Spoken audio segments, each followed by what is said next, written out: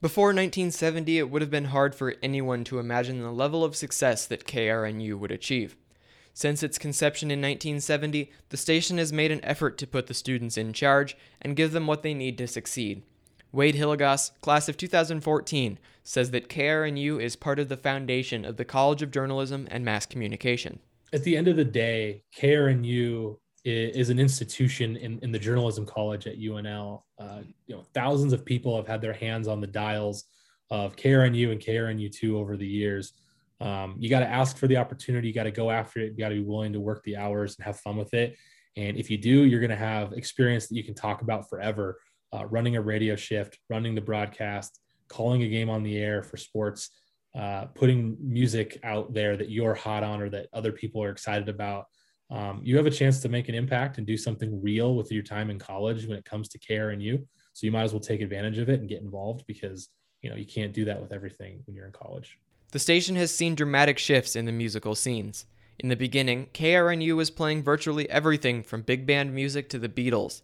As time went on, the station played top 40 hits while struggling to obtain any form of record service. After the switch to an indie format, the station found their niche. Specialty shows evolved to become a staple of the station's programming and eventually led to the creation of the online web stream KRNU2. A refinement in the genre of the station further cemented KRNU as Lincoln's new music alternative, and it has enjoyed success ever since. Thousands of students have cut their teeth on the air. Hilligoss talks about the opportunities that KRNU gives to students. And I think that it provides a ton of opportunities for a ton of individuals every single year. I can't imagine how many lives have intertwined with KRNU over 50 years, whether it's learning a little bit or learning a lot or catapulting into a career or a job later. I interviewed a lot of people as a student on KRNU who were willing to do the interview for me or with me because they were a student who one time interacted with or did interviews at KRNU, like a Kevin Kugler, that kind of thing. So I think that kind of the pay it forward and the holistic look at that overall is pretty cool. Jeremy Davis and Clay Masters both look back with fondness. I just really enjoyed my time there, and I can't believe it's been on air for over 50 years. That's really cool. Happy birthday, KRNU. The fact that KRNU is still around 51 years later speaks volumes to the importance of college radio. I mean, like it's something that has stood the test of time.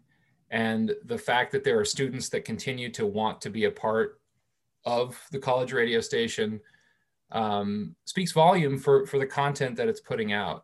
And I'm proud of KRNU for being around this long. I'm glad that it survived, and I'm proud of the work that I did at KRNU because it helped me so much down the road. So thank you, KRNU, and happy birthday, I guess. Thank you so much for listening to KRNU, a retrospective. Thank you to all those who took the time to talk with me and help make this show possible, and especially Casey Richter and Rick Alloway for their guidance along the way. I'm Sam Broderson. Thanks for joining me.